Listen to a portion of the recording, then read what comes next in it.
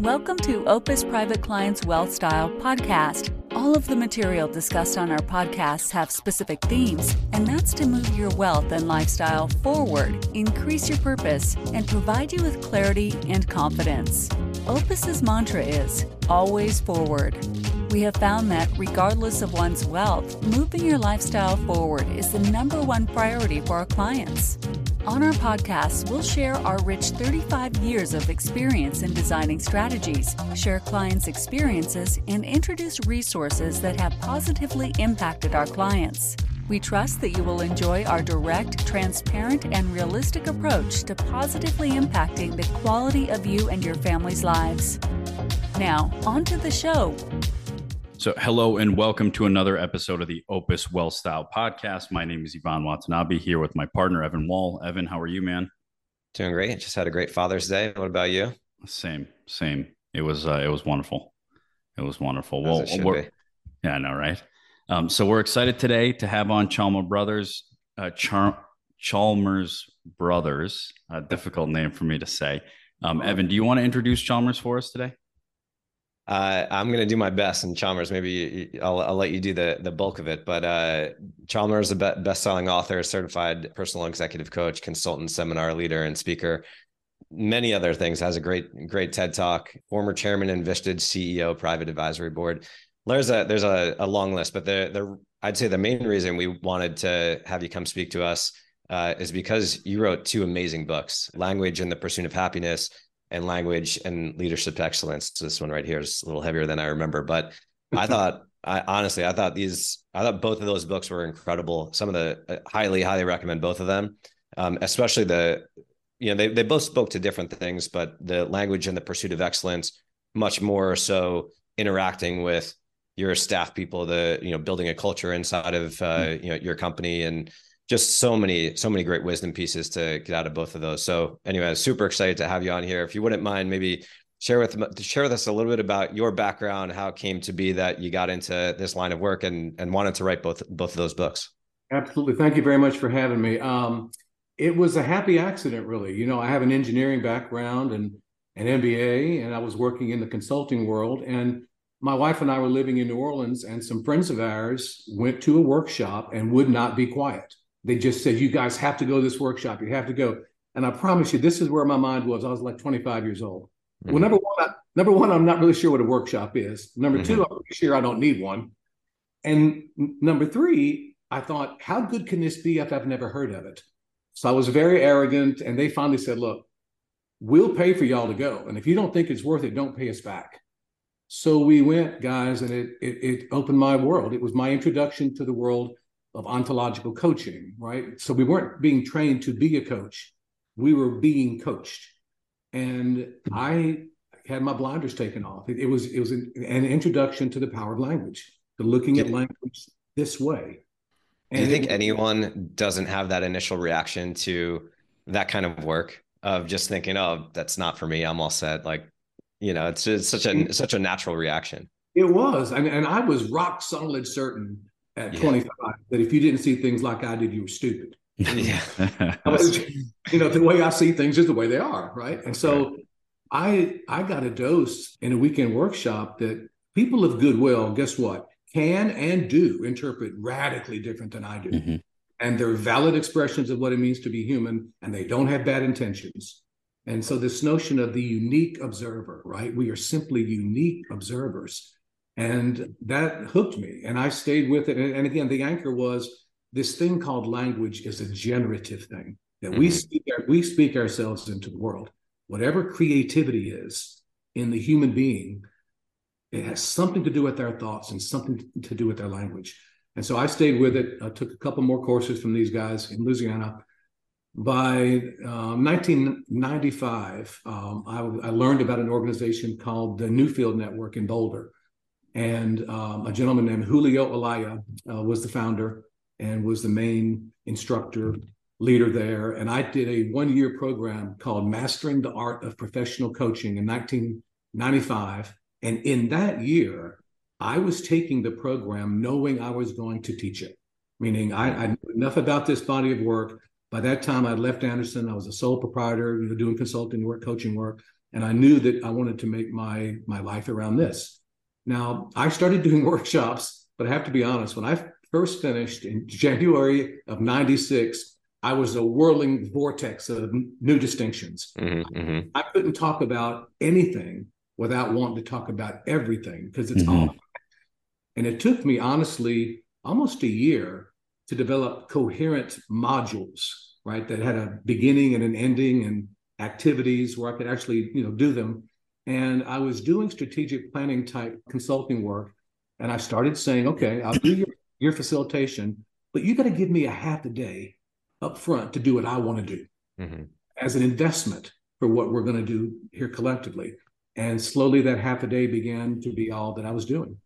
And I started, leading workshops, and people started saying, where can I get a book about this stuff? My internal thought process was, number one, I'm a practitioner, right? The people who taught me should write the book.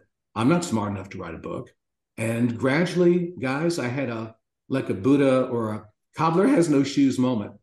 I'm in the business of helping people move past unpowerful beliefs. And I apparently was the only person who didn't believe I could write the book. And so I started typing, and the first one took me 6 years. Most of it was done when our kids were little. So I was writing between like 4 and 6 in the morning. And it came out in, I think, late 04, early 05. And gradually, and again, y'all, since 1996, this is all I've been doing, right? The workshop I did for you guys, I do half-day programs. My bread and butter is a 6-month program called SOAR that basically models the second book, right, in terms of the material that we cover. There's homework, and people are in accountability groups, and they have to have a professional goal and a personal goal. They meet offline without me. And I also do a lot of just half-day one-offs, half-day workshops that people want an introduction to this work. But it's been a joy. And one more thing, and then I'll kind of shift it back to you guys. The way I ended up really writing the book and Vistage both, this is my 25th year as a speaker on the Vistage Network, was another happy accident in a Rotary Club in Tennessee back in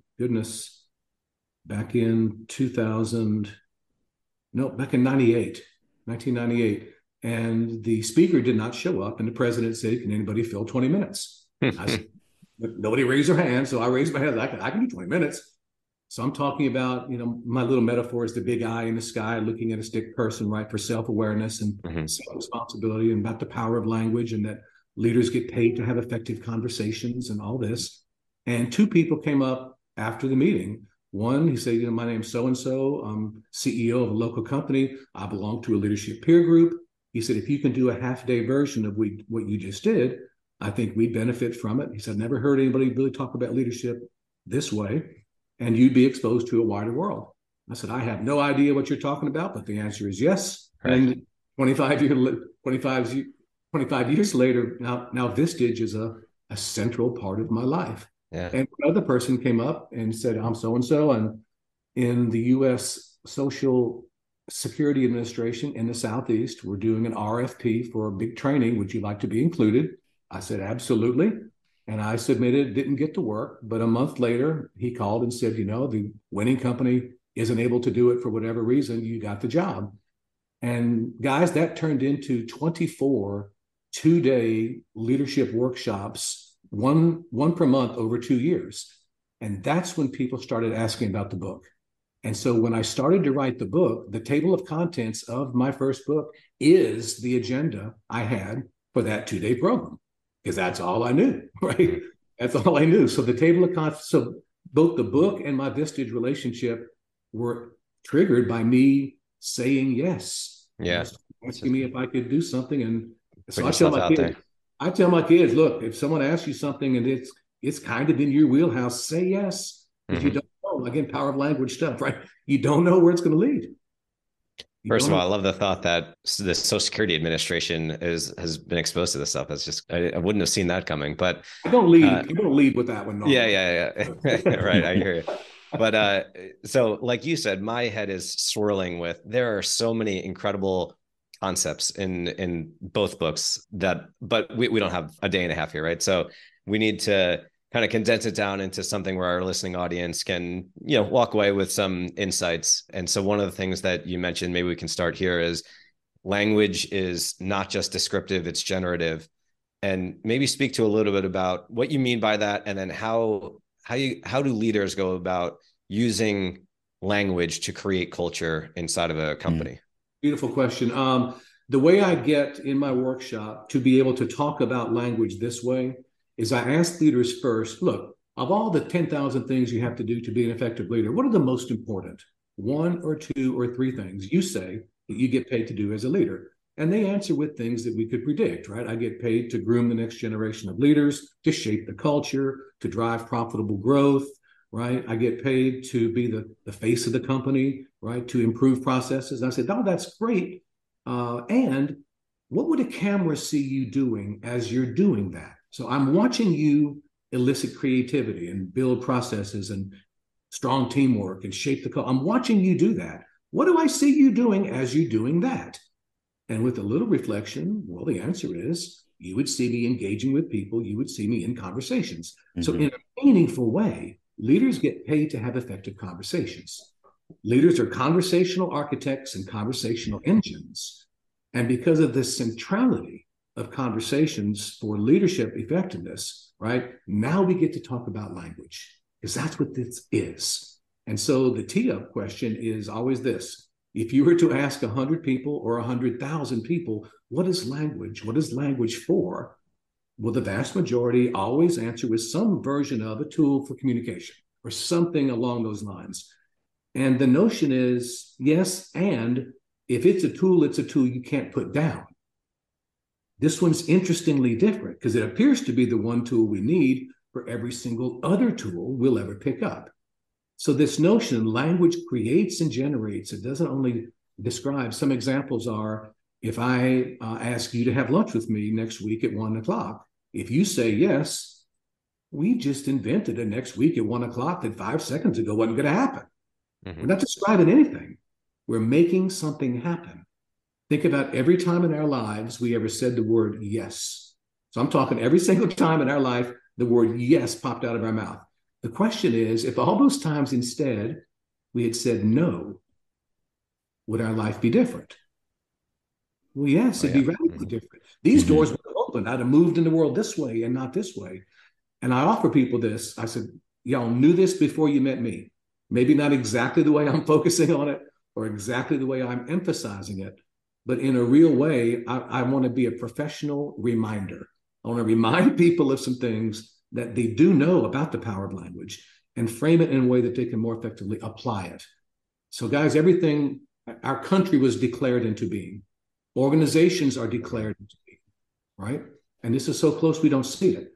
They're all declared into being. And so this notion, when you look at an organization, number one, leaders get paid. Being a strong leader has nothing to do with your arm strength. It's a metaphor, right? Mm-hmm. Being a strong leader has to do with your capacity to engage in certain conversations that consistently produce two types of outcomes, quantitative and qualitative.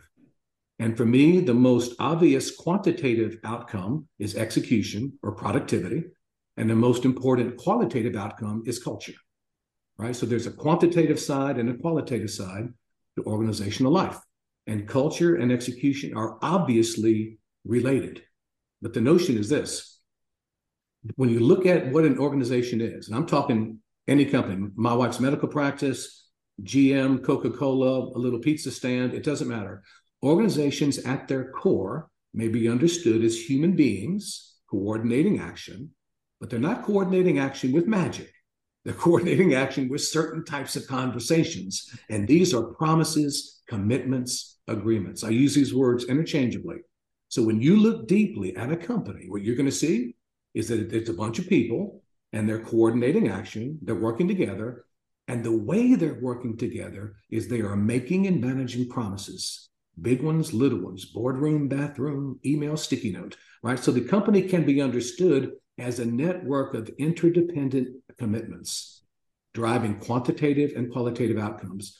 And the notion is you can coordinate action well, or you can coordinate action not so well, but you can't not do it, right? It's fundamental to organizational culture. The way that we do the commitment management dance has a giant impact on a quantitative outcome called productivity or execution and a qualitative outcome called culture, right? And so leaders' conversations, right, as we move in this direction, leaders' conversations about culture have a lot to do with values and behaviors, right? What is it? What are the things that we're going to embody in terms of how we treat each other, right? So there's a lexicon, there's a vocabulary, right? And for most organizations, it's mission, vision, values, goals and objectives, right? And strategies, right? How are we going to do this thing called coordinate action, right? Where are we going to, our organizational vision, goals and objectives? And where are we coming from? What are we standing on? These are our standards, our principles, our purpose, and our values. Do you think that, Yep. sorry, do you think that is there one that needs to come before the other? You know, is the culture, creating the culture, more important than, you know, the quantitative strategies, or do you really need sort of a process in place that, and then the culture kind of evolves? So how do you sort of see it? That's a great question. My experience is this: for startups, right, the founders' values are so obviously what the anchor is, right? Mm-hmm. If it's a sole proprietor, a one person starting up a firm, and that way the culture almost always starts anyway, as what are the values of the founder, right? What's the work ethic of the founder, the direction of the founder? And as more and more people come on, it can be, you know, thinned out and more diluted. But your question about which comes first, you know, there's a lot of work that's been done on organizational culture. And Edward Schein, Schein, has a definitive book, at least to me, on culture. And I remember one of the things he said, and it may sound counterintuitive, but it's don't focus on building the organizational culture absent solving a business problem. What is the problem? What is the issue that you want to tackle, you know, to accomplish? And the culture needed, you know, to get that result. But in a vacuum, at least his perspective is, in a vacuum, it's not such a value-added activity if you don't connect it to a core business problem, right? The other aspect of culture that lately has been more clear to me, at least than it was early in my career, well, number one, in my career, y'all, I've been doing this for 36 years. I've had more conversations with leaders in the past 5 years about the conscious and intentional creation of culture as a competitive advantage than I had in the first 31 years combined. Mm-hmm. So something is happening right now, right? We're not the only ones having this conversation. That's interesting. Something is happening, I mean it, right now. And we can talk about why that is, right?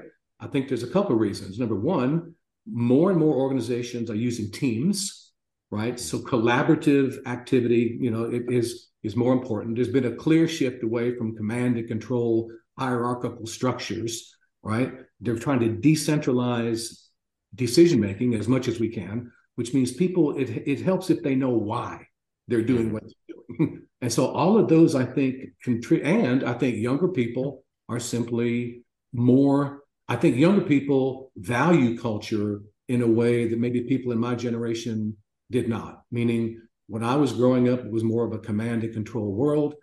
And, you know, my kids are 31, 29, and 26, and that doesn't work for them, Mm-hmm. right?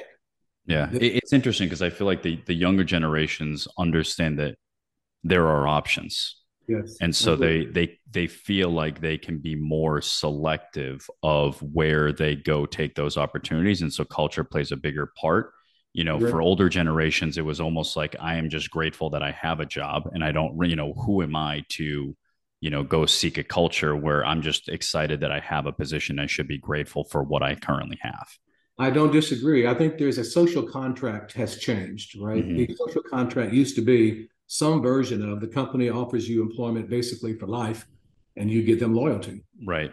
But that, you know, that is not the case at all anymore. People do not join a firm in their 20s with the expectation that they're going to be there a long, long time. I mean, people not just change jobs, they change careers. Yep. Right.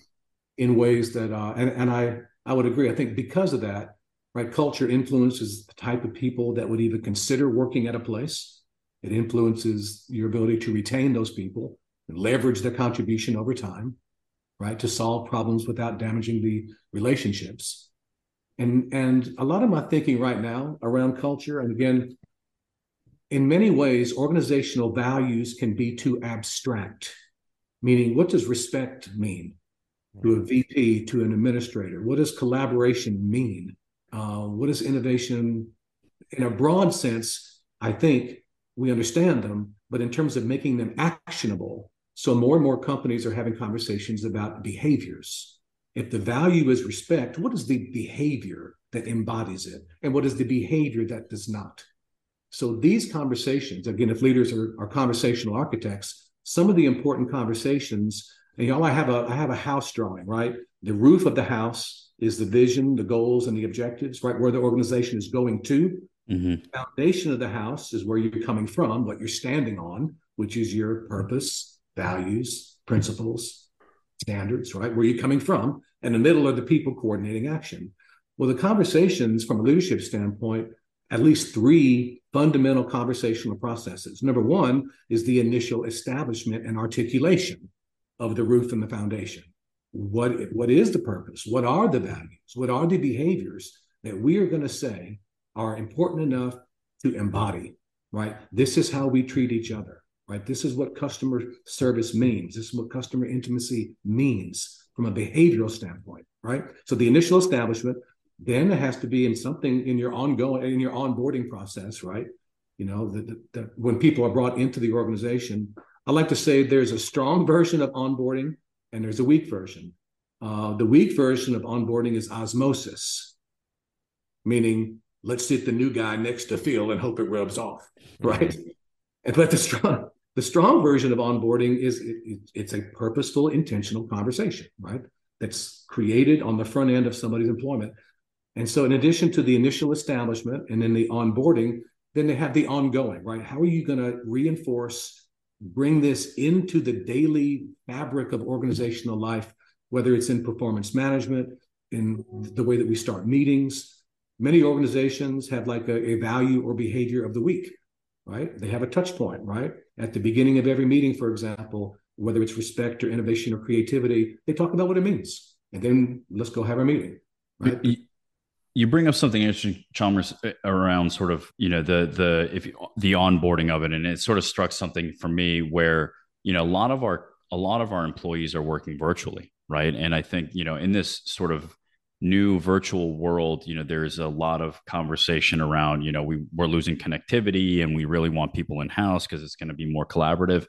For those companies that are remaining remote, right? What are your suggestions on how to create culture, sustain culture? You know, what are the things that you would recommend for those that are going to remain sort of in different locations?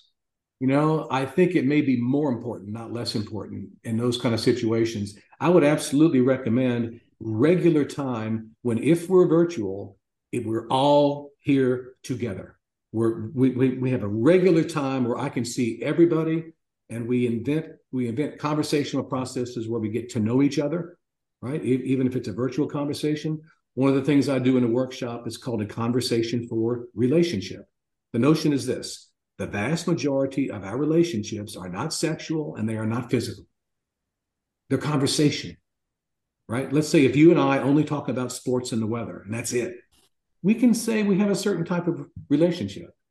But then we start talking authentically, sharing our concerns and our values and our hopes and our fears. And after a while, we say, you know what? My relationship with Yvonne is a lot deeper.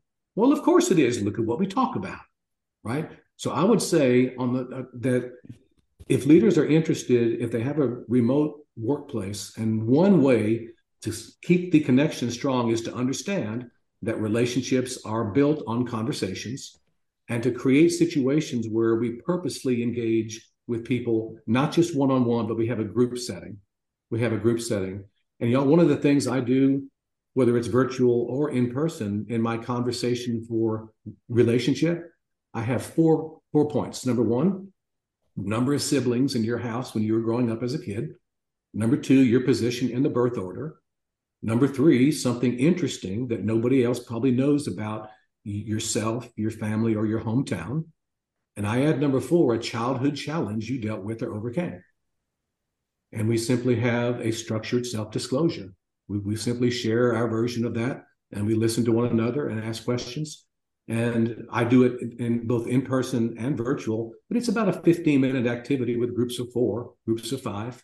And so you're in, you're out, but that regular conversation, understanding that our relationships are built on conversations. If leaders are conversational architects, right? But again, that is a template, not the template.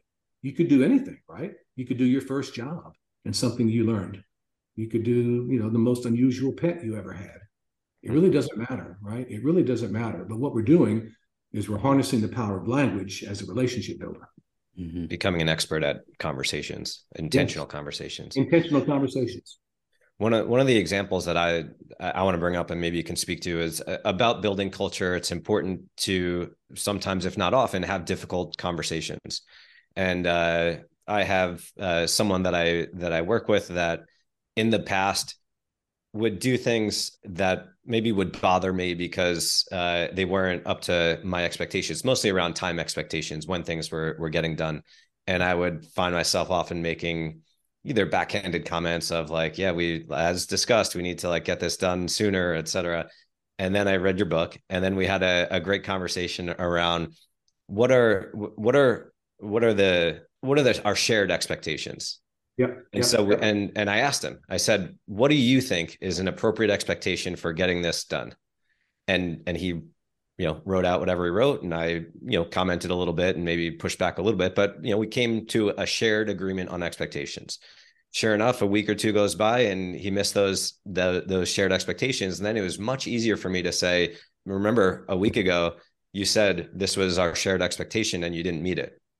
And so he was so much more open to receiving that than just me kind of pushing back on my annoyance in the past, because now it's a shared expectation. I love that you said that. I believe a couple things here. Number one, anybody can have an easy conversation. Mm-hmm. It separates nobody from nothing. Number two, I believe this: any organization's output, goods or services, is directly related to the quality of conversations that take place inside that organization. Directly related. Context and content. For me, one of the best things I ever learned about difficult conversations, if we have avoided a conversation, most of us did so for a reason. And that reason lives, does it not, as an internal narrative. Mm-hmm. That's where it lives. Now, if our big I self-awareness muscle is turned on enough that we can articulate what that concern is, that's what we speak out loud up front. Evan, I have a concern about a conversation I want to have with you. Number one, I have a concern that you may misinterpret what I'm saying. I have a concern that this may get in the way of our friendship. And if I'm honest, I have a little concern. If I talk to you about this, you might quit. And I do not want you to quit, not in this economy. But the status quo can't continue. And I'm struggling to bring some things to your attention in a way that will allow us to really be productive and have shared understanding of where we're going. Are you open to a conversation with me, or some version of that, right? Mm-hmm. Mm-hmm. But the notion is, if we have a background concern about a difficult conversation, we almost always do, that's what you speak out loud up front. Before you get to the content, right? Before you even get to the content, this is the context. And this separation of context and content was one of the best practices I was ever taught. Another way to create context that many people do, I think, instinctively, is simply declare the value of the relationship to you. Evan, I value our relationship, and I value it professionally and personally, and I'd never do anything to intentionally harm it. And I need to have a conversation with you that I'm kind of struggling with, like that. And this to me was one of the most powerful things I've learned. And in Vistage, I got taught a phrase that has served me as a husband, as a dad, as an uncle, as a brother, right? It served me as a coach, as a consultant. And the term is carefrontation. Carefrontation. I care enough about you to initiate a conversation with you that in this moment, I'm not 100% sure how it's going to go. I care more about supporting you and your career growth. I care more about that than my hands not sweating. And I like to say it this way: support isn't clapping while someone's going off the cliff, right? I think the common thread between both of the two approaches is obviously just transparency and honesty, and really just being as open as you can with what is going on between your ears before you start the conversation, right? So that context, I think, is incredibly valuable. It's tremendous. It's tremendous, Yvonne. And because we have a BS detector, we also have an authenticity or a sincerity detector, right? And we do. When whatever energy is, it's real. You can't fake it. You can't fake this. When I'm in the presence of someone who is authentic, sincere, I want to play. I believe this. Leadership has gone from command and control to inspire and enroll, and authenticity is enrolling. Yeah. It's enrolling energy in these conversations. One of the great things that I got or learned from, I don't even remember which book, it was probably both books, but the impact of your mood or anyone's mood on your ability to learn, on your ability to create culture, on your ability to create context. And so first of all, can you speak a little bit to that, but then also expand on, how can we improve our mood, our employees' moods before, having maybe a difficult conversation? Perfect. One of the most foundational aspects of that's in both of my books and in the work that I was taught is this notion that we are each a unique observer, right? We are each a walk. Like if we took a tour of a building, whatever, and we stayed together and we came back and the tour guide said, "What did you notice on the tour?" Well, how many answers is he or she going to get? Well, how many of us went on the tour, right? It happens every time. So we're unique observers as a starting point. But we're not a walk and talk and eyeball.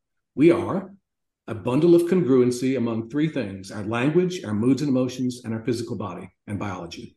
And those three are absolutely connected, right? We are a walking, talking bundle of coherency. So that means that, well, many of us exercise, which is body, and then we feel better, which is mood. Well, that's kind of why we do it, right? But what if you waited till you felt better before you exercised?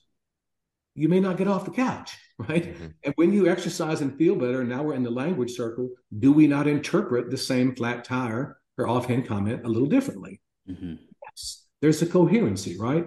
And so whenever we talk about moods have accompanying narratives, right? A mood of resentment carries with it an internal story of I'm the victim, this isn't fair, right? A mood of ambition, I can see this as a possibility. Let's go here, let's go there, right? So there's a linguistic aspect to all these moods, just as there's a biological aspect, right? In resentment, we're more closed and hunched over, and we breathe differently. One of my teachers said, the way you stand is the way you stand in the world. It's not innocent, right? There's a coherency, right? And so when we think about moods, well, the distinction I was taught is this: moods and emotions are both predispositions for action. The emotion is a short-term predisposition, obviously shaped by an external event. I walk around the corner, almost step on a poisonous snake. I'm instantly an emotion of fear, but that's not the same as living my life a fearful man. Are you with me? That there are short-term shifts that are obvious and externally generated, but then we kind of go back to where we can normally count it on to be found. And so a couple observations. Number one, everybody is always in one mood or another. Whatever mood you're in, it's not nothing. Apathy is a mood. Calm, collected is a mood. And these moods are consistent with a certain biology and body, and they're consistent with certain interpretations. So in terms of one of the first things that we have to do if we want to be able to shift our moods is to acknowledge that we have the ability to do that. Meaning I don't shift our moods to control would you say control our moods? I would say design. Or impact. Like the word design, right? I can design a different mood. Number one, once I notice I'm in a certain mood, right? Awareness. Be self-aware. And many of us are terrible observers of our own moods. We don't see them as moods half the time. We see them as, well, that's the way things are, right?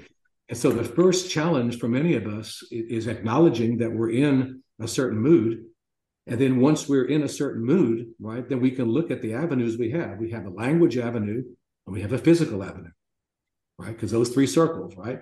And we can also simply intervene on the internal narratives, right? But often it takes another person.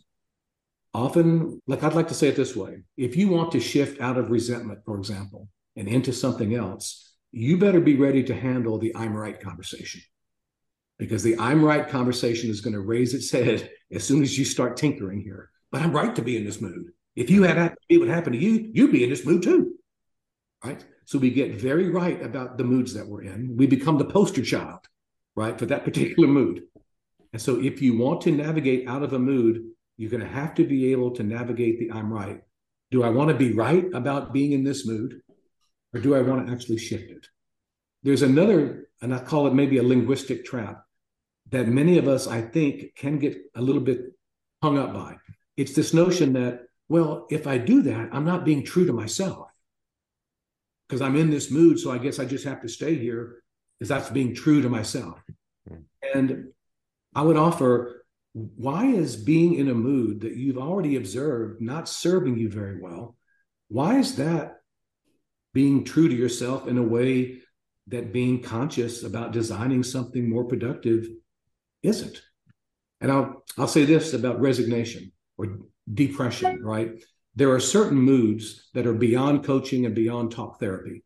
There are certain moods, I think, that there's a biological connection, and we need medicine.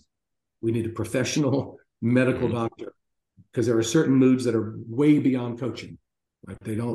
They aren't what I'm talking about here. They're different. And I believe they're different because the biology is affected so much that it's really, really challenging. It's really, really challenging. But I'd say one of the ways that we can on purpose shift moods is with our bodies. I mean, simply walking. Sometimes having a meeting where you're simply walking, during the meeting, standing up, right? Looking at posture. I mean, and there's all sorts of stuff, whether it's meditation, exercise routines, all of that. Clearly, if you want to have a slow, lethargic afternoon, well, eat a gigantic carb-heavy lunch, right? And so it's predictable, right? There are certain things that are predictable, right? But I would say one guideline is we're not responsible for the mood we woke up in. Sometimes you just wake up and you're not in a good place, but we are responsible for staying there, right? We are responsible for staying there. And it's the whole topic of emotional intelligence, right? There's a I mean, I don't know what the numbers are, but organizations that have some capacity for EQ simply outperform those that don't. They simply outperform them in every way. And there's a practice that I was recently taught. The book is called The Untethered Soul. And there's a practice in there that the author introduced. And folks, I've been doing emotional work for over 20 years. I never heard this. If I ask you to count to 3 right now in your head, you could do it, right? So please do it right now in your head. Count to 3 in your head. Easy or hard? Easy. Very easy. I can ask you to count to 3, and this time see a number 1, see a number 2, see a number 3. So add a visual element as you're counting to 3 in your head. So do that right now. Could you do it easy or hard? Easy. Very easy. Now, in this way, you can be said to be the author of your thoughts. You're consciously bringing the 1, 2, and the 3. Now, if I ask you to count to 1,000 in your head, how long would it be before an uninvited, unsolicited thought pops in? Not very long. Right? That's with a good me? question. Probably 20 seconds. In this latter example, it's not accurate in the same way that you're the author of those. You're the observer. You didn't consciously author them. They just popped in, right? It's interesting. Whether we give our attention to these, and y'all, many of these uninvited thoughts are not us at our best. They're often worrisome, they're troublesome, they are not helpful. They don't represent our best self. The practice that the author introduced was, he says, an uninvited guest who is ignored soon departs. By giving these uninvited thoughts our attention, our energy, our conscious awareness, we give them power. And y'all, life is unfolding, is it not, in front of us in the present moment? Have you ever had somebody watch a movie, so engrossed in the movie, and you say their name and they don't even hear you? my daughter all the time, every day. And it's not just movies. We can do it here. Are we clear? We can do it here. And we're missing life. Life is here. And his practice is simply lean away from the uninvited guest. Lean away and bring our attention back to the present moment as an emotional well-being practice, right? As a practice to be here and now. Everybody, we understand how important it is to be present, right? And of course, being present has nothing to do with where your feet are, right? Being present has to do with the degree to which you are engaged in this and not running around chasing something here, usually in the past or the future. And that, as an emotional well-being practice, I have found value in, and I began using, and I began teaching when I do the emotional intelligence and trust module in my workshops. That's that great. Practice as a well-being practice. How conscious do we want to be about our own experience? That's wonderful. He says, if you don't do that, it's like driving a car 50 miles an hour without your hands on the wheel, just going everywhere. Just go here, go over here, go over here. And it was like, you know what? I think that's true. I think there's an intentionality to our consciousness. And there's a clear separation that we are not our thoughts. We are not our thoughts. We're the observer of them, and we're the author of them, but we're not them.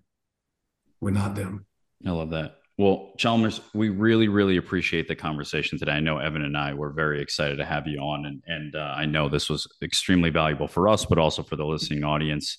Before we let you go, can you just share a little bit about where the listening audience can find out more about you, about your consulting services? Where can they get in contact with you if they want to learn more?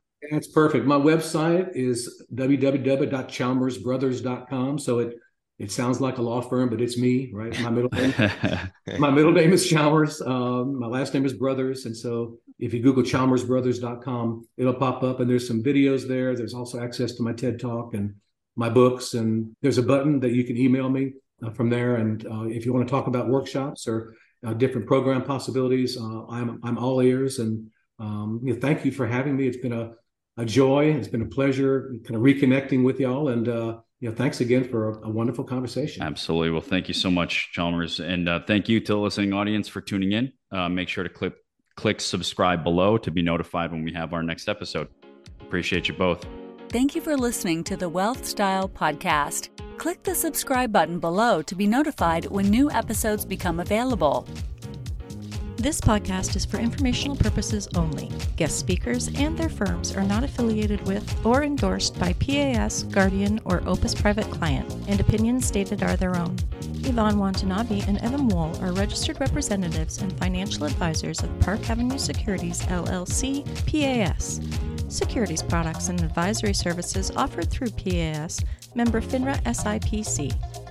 Financial representatives of the Guardian Life Insurance Company of America, Guardian, New York, New York. PAS is a wholly owned subsidiary of Guardian. Opus Private Client LLC is not an affiliate or subsidiary of PAS or Guardian. Opus Private Client LLC is not registered in any state or with the U.S. Securities and Exchange Commission as a registered investment advisor. Yvonne's California Insurance License Number 0H44206. Evan's California Insurance License Number 0H04936. Compliance Approval 2023-156226 expires May 2025.